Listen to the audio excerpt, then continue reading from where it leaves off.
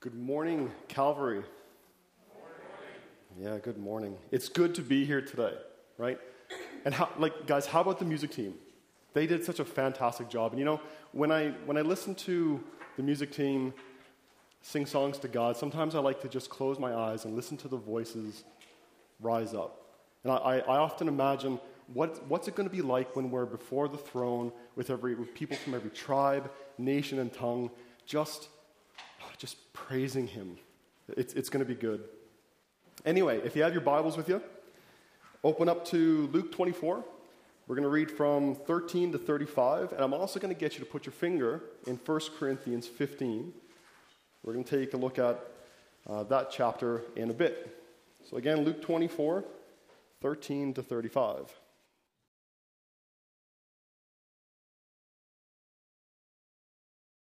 Now that same day, two of them were on their way to a village called Emmaus, which was about 7 miles from Jerusalem. Together they were discussing everything that had taken place. And while they were discussing and arguing, Jesus himself came near and began to walk along with them. But they were prevented from recognizing him, and he asked them, "What is this dispute that you're having with each other as you are walking?" As they stopped walking, they looked discouraged. The one named Cleopas answered him, "Are you the only visitor in Jerusalem who doesn't know the things that happen there in these days?" "What things?" he asked them. So they said to him, "The things concerning Jesus of Nazareth, who was a prophet, powerful in action and speech before God and all the people, and how our chief priests and leaders handed him over to be sentenced to death, and they crucified him. But we were hoping that he was the one who was about to redeem Israel. And besides all of this, it's the third day since these things happened. Moreover, some of our women from our group astounded us. They arrived early at the tomb, and when they didn't find the body, they came and reported that they had seen a vision of angels who said he was alive.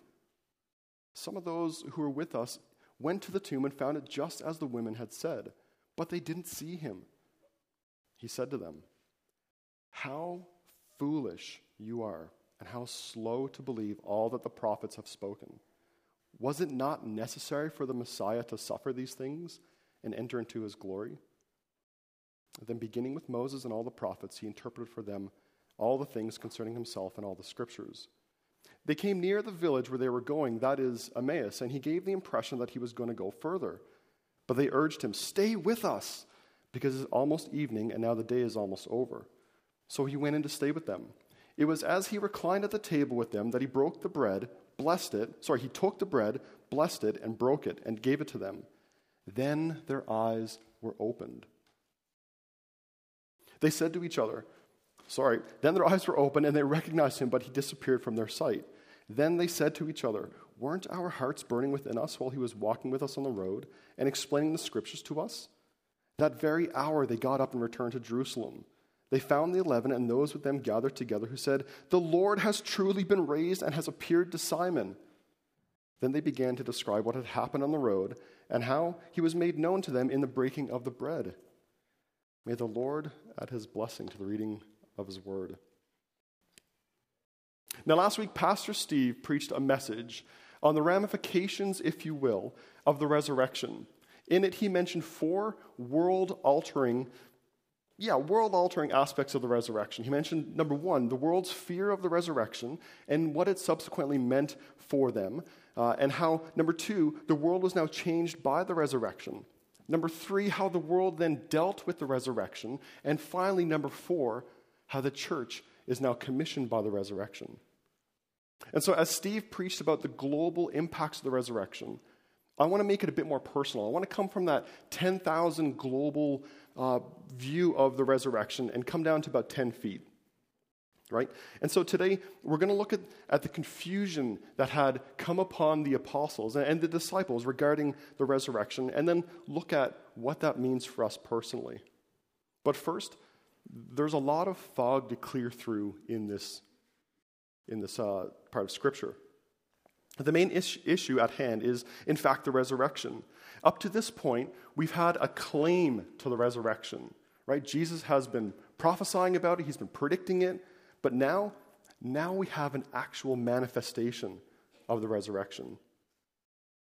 And unfortunately, this fog of confusion regarding Jesus and his death and resurrection isn't just applicable to the two people that we read about in this chapter, but in fact, all of the disciples across chapter 24. 40 of the 53 verses in chapter 24 depict in some way or another this state of confusion regarding the resurrection. But my friends, God is in the details. But first, I'm going to ask you a question. And this might be the most important question that you hear today. Do you know the Muffin Man? The Muffin Man, the Muffin Man. Do you know the Muffin Man who lives down Drury Lane? Now, the way this little rhyme goes is some people would say, why, yes, Matt, we know the Muffin Man, the Muffin Man, the Muffin Man. Why, yes, Matt, we know the Muffin Man who lives down Drury Lane. Do you? Do you know the Muffin Man? Who is he? What's his last name? Man? Where does he work? Where does he live? Does he have kids? Is this a franchise? Is it run from a ma and pa type shop? So again, do you know the Muffin Man? I don't think we do. I don't. It's a good rhyme, though. Anyway, we need to be asking questions, okay? Because if we don't ask questions, we too become misinformed and we become confused on, things like the Muffin Man. And so details are important, right? Now, speaking on the importance of details, what about the stuff that really matters, right? Because honestly, who cares, right? The Muffin Man's a great rhyme to tell your kids, but it has no impact on our lives. What about this? What about in John 1? Doesn't it say, in the beginning was the Word, and the Word was with God, and the Word was a God? Isn't that what it says? I misquoted that passage on purpose, right?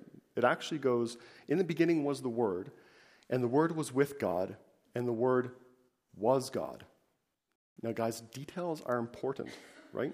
Especially for passages that reveal some element of Jesus' identity. Jesus wasn't a God. Jesus was and is God. But this is the sad reality. There are some, even in the 21st century, who don't know Jesus. They know of Jesus, but they don't know Jesus.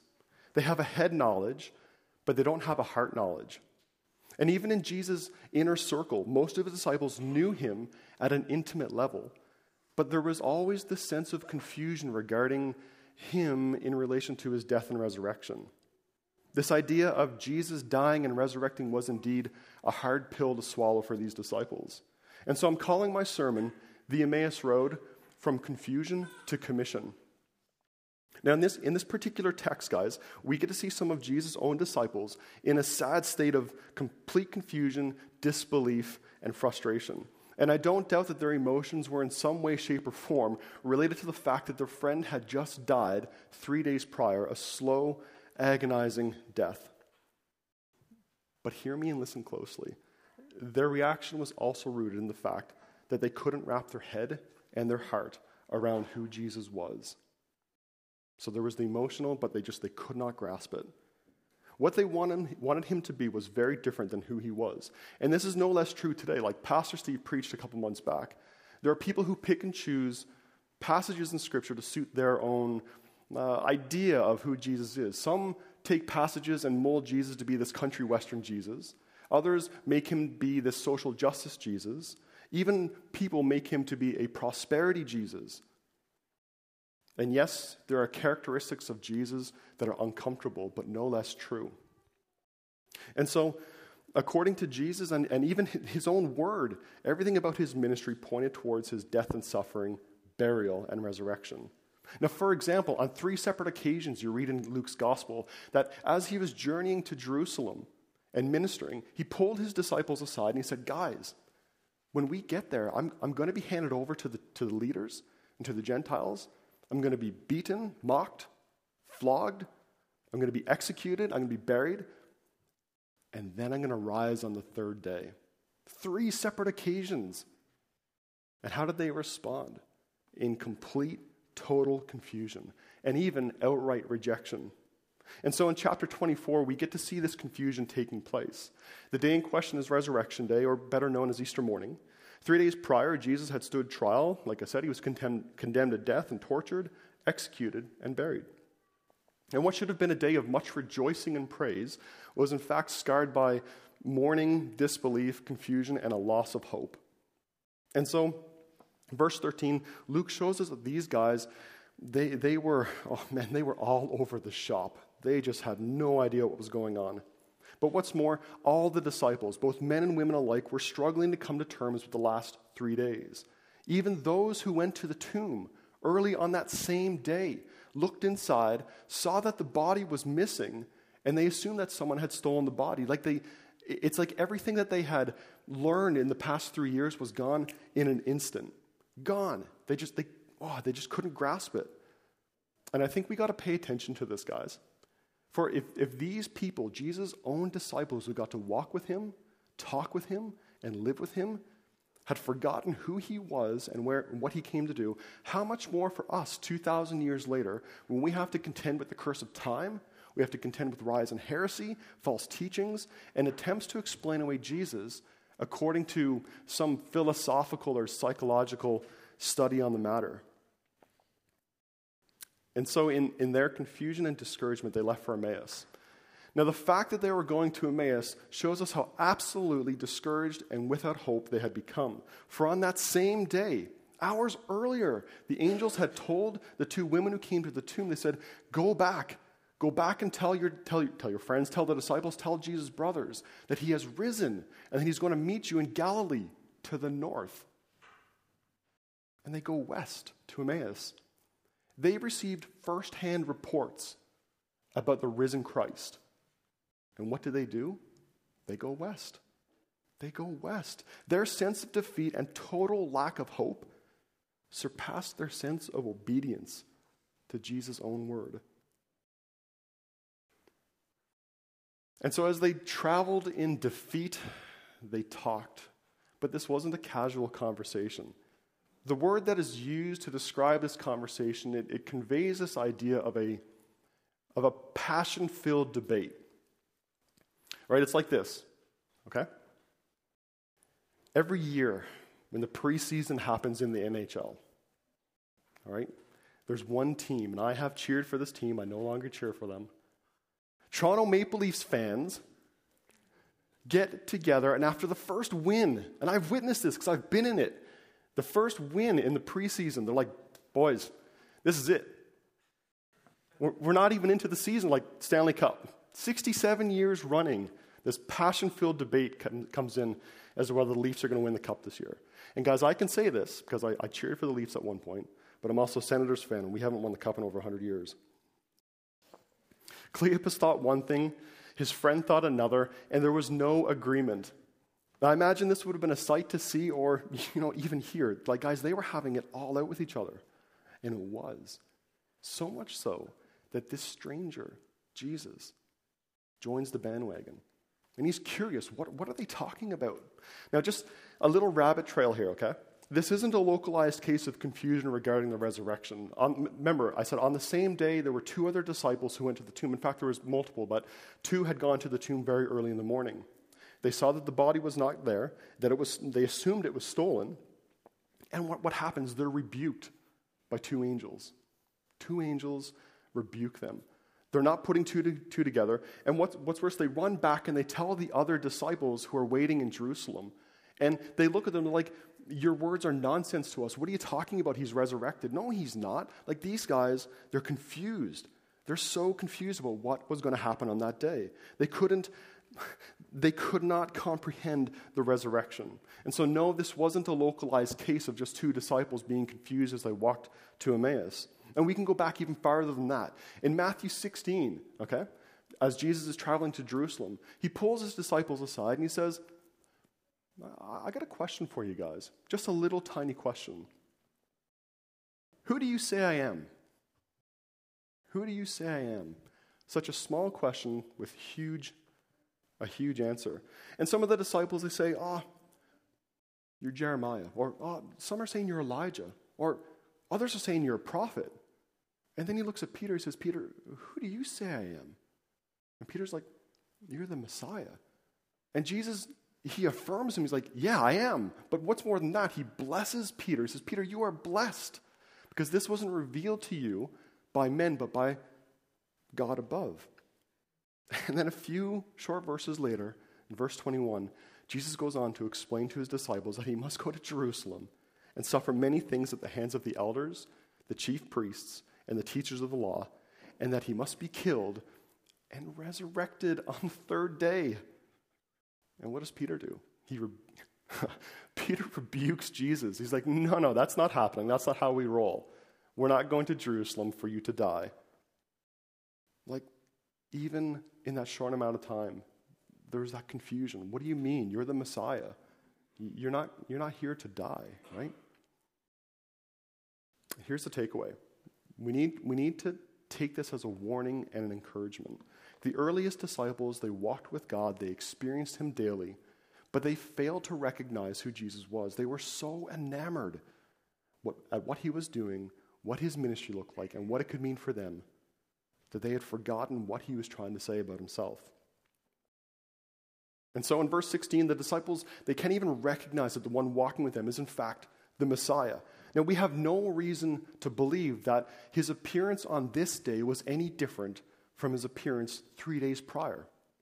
We have none. In fact, if you read a bit further in verse 36 and 36 to 38, the disciples totally recognized him. I mean, the whole package, the nail marks, the wounds in his side, they recognized him. So what's happening here? Their blindness isn't of themselves.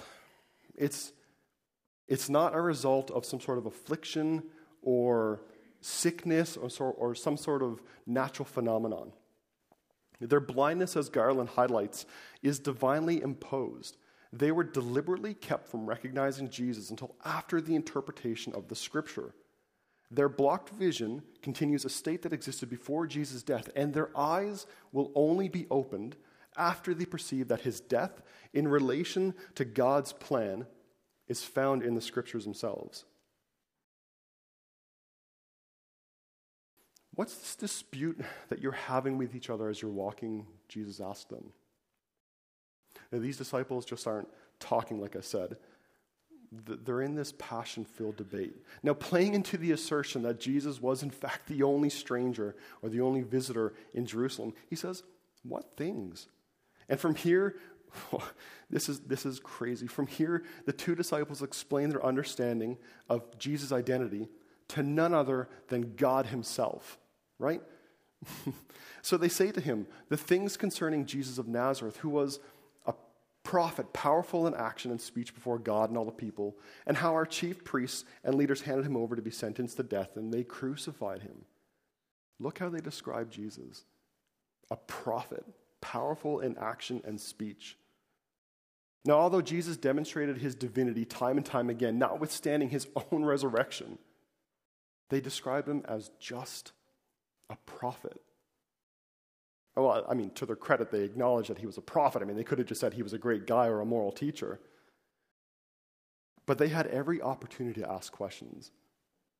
They had every opportunity to ask questions about his identity and what he came to do. And in fact, they did. And he answered them. But it was like deer in headlights.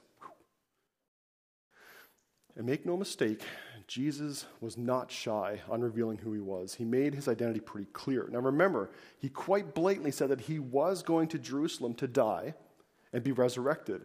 Now that's quite a claim, right?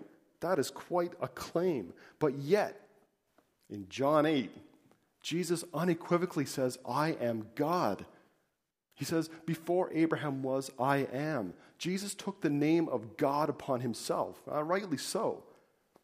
That ties back to the Old Testament when Moses came before the burning bush and said, who will I say sent me? And he says, I am who I am. So Jesus takes the name of God upon himself. Or how about Matthew 1? One of the names that Jesus will be called is Emmanuel, which means God with us. All right? Israelites just don't name their children for the sake of naming children, right? There's always meaning behind a name. And guys, there's no one in the Bible who is given the name Emmanuel. No one. I mean, right? If you name your child Emmanuel, or if you say he will be called Emmanuel, you're effectively saying God is now with us. That's a big deal. Also, Mark 2. Upon forgiving the sins of the paralytic, what do the scribes say? Who can forgive sins but God alone? Who can forgive sins but God alone? But here is Jesus forgiving the sins. And not only this, he accepted worship, he predicted the future, and he claimed equality with God.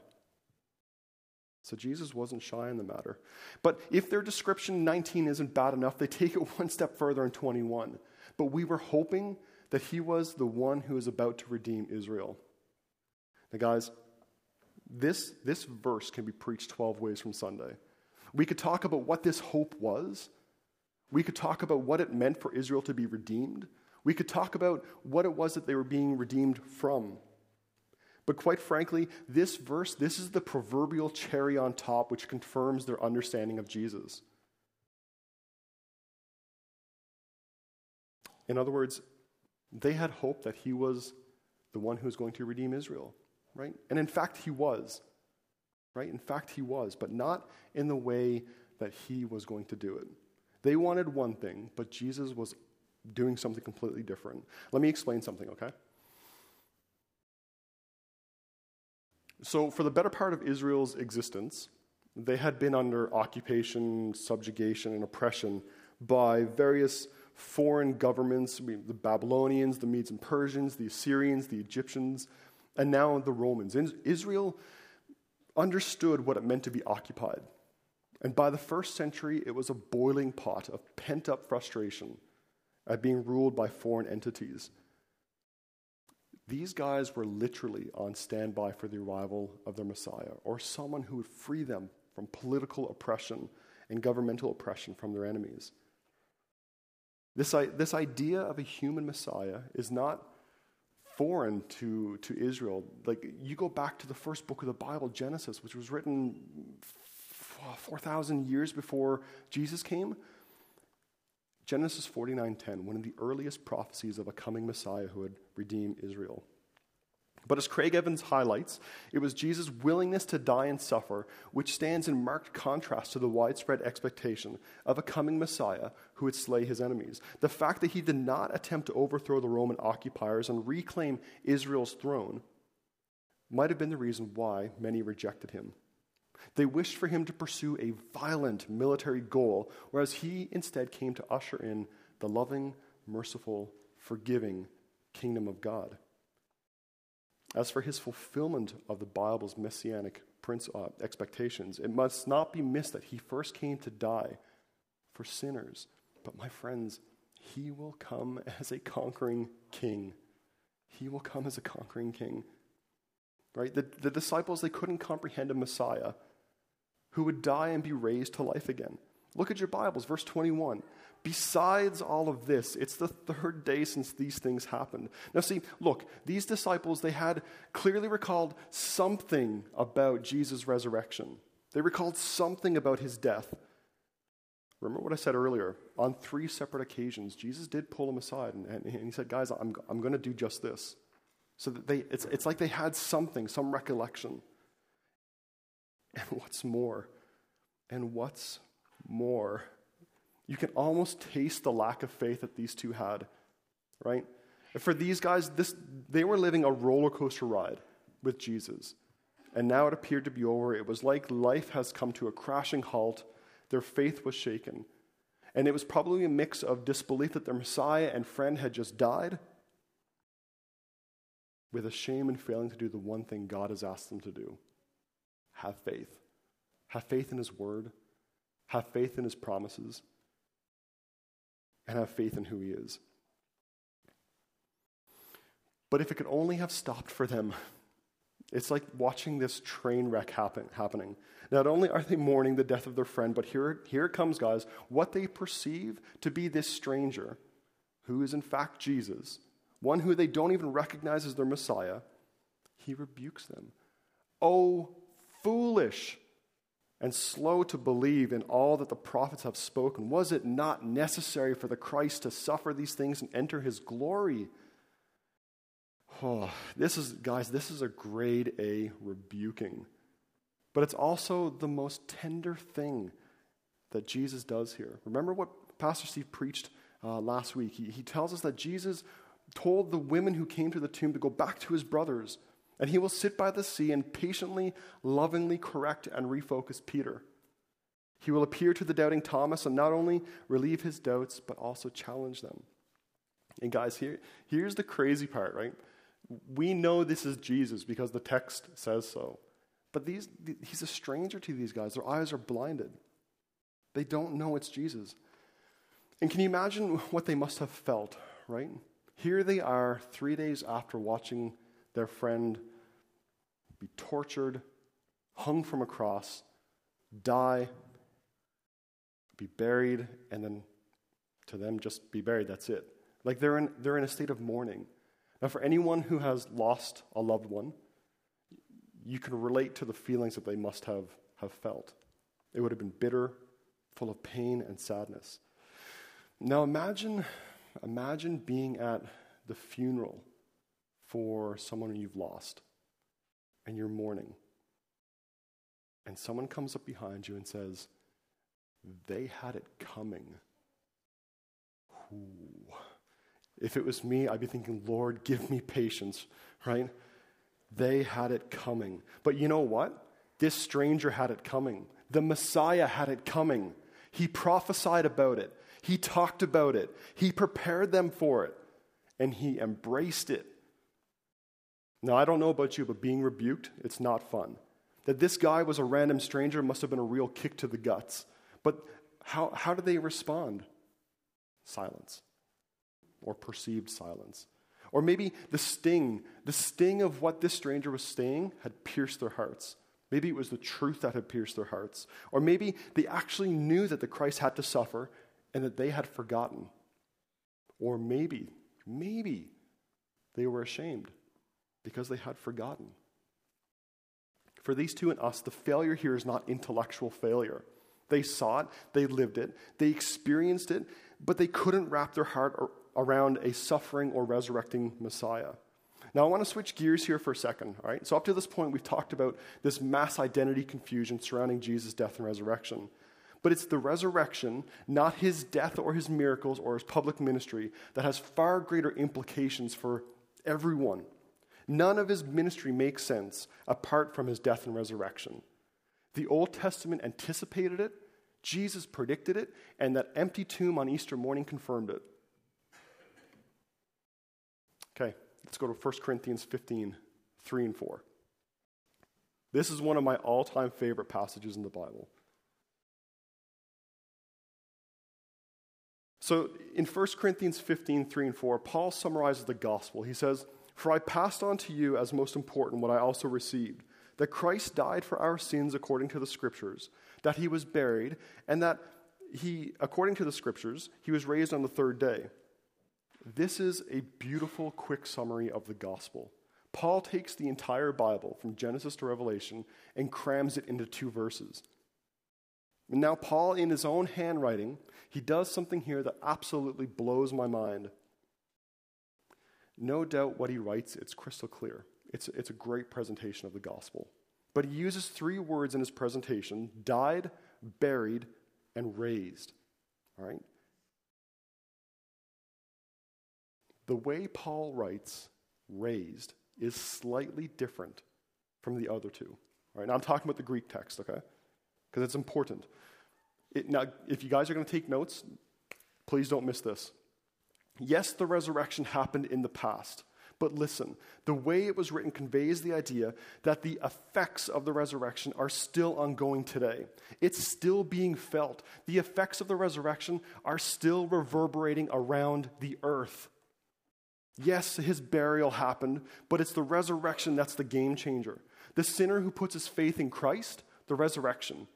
The one who walks from death to life, the resurrection. The heart of stone that's turned to a heart of flesh, the resurrection. That we can come boldly and confidently before God, the resurrection.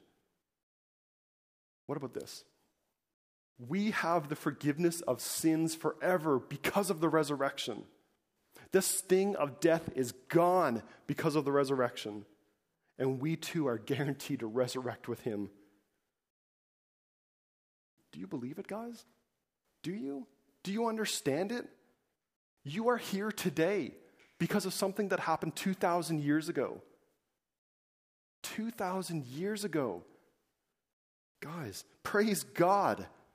The resurrection changed everything.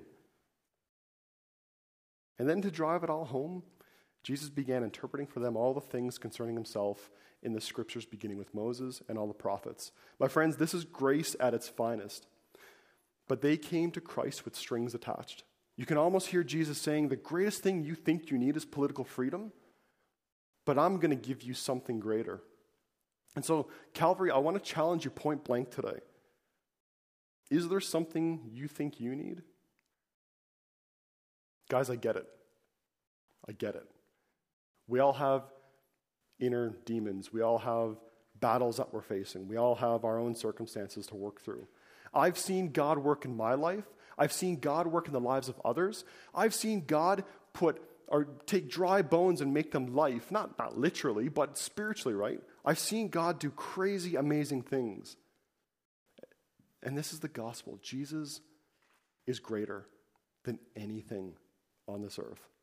Because he became that suffering servant, because he obediently went to the cross of Calvary, because he took the sins of the world on his shoulders, we are set free. We are set free indeed. And by his stripes we have been healed.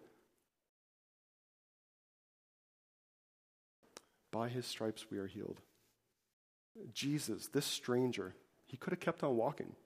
And indeed, he almost did. But instead, he took the time to move them past the realm of skepticism to the realm of belief. Again, like Pastor Steve mentioned in Matthew 28, they worshiped, but some doubted.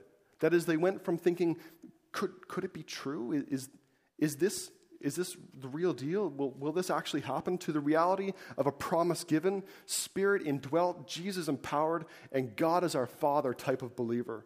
He met them where they were at, and in an act of pure love, he opened the scripture and said, look, everything that's happened is right here. Jesus gave them the evidence, and their hearts burned inside them. And this is where, as some call it, the greatest Bible study never told takes place. Luke doesn't give us the specific passages that Jesus did, only that he went to Moses and all the prophets. Now, it's not hard imagining that he would have referenced Deuteronomy 21 or Isaiah 53 or even Isaiah 7:14. I don't believe the point here is to try to pick or figure out what passages Jesus used.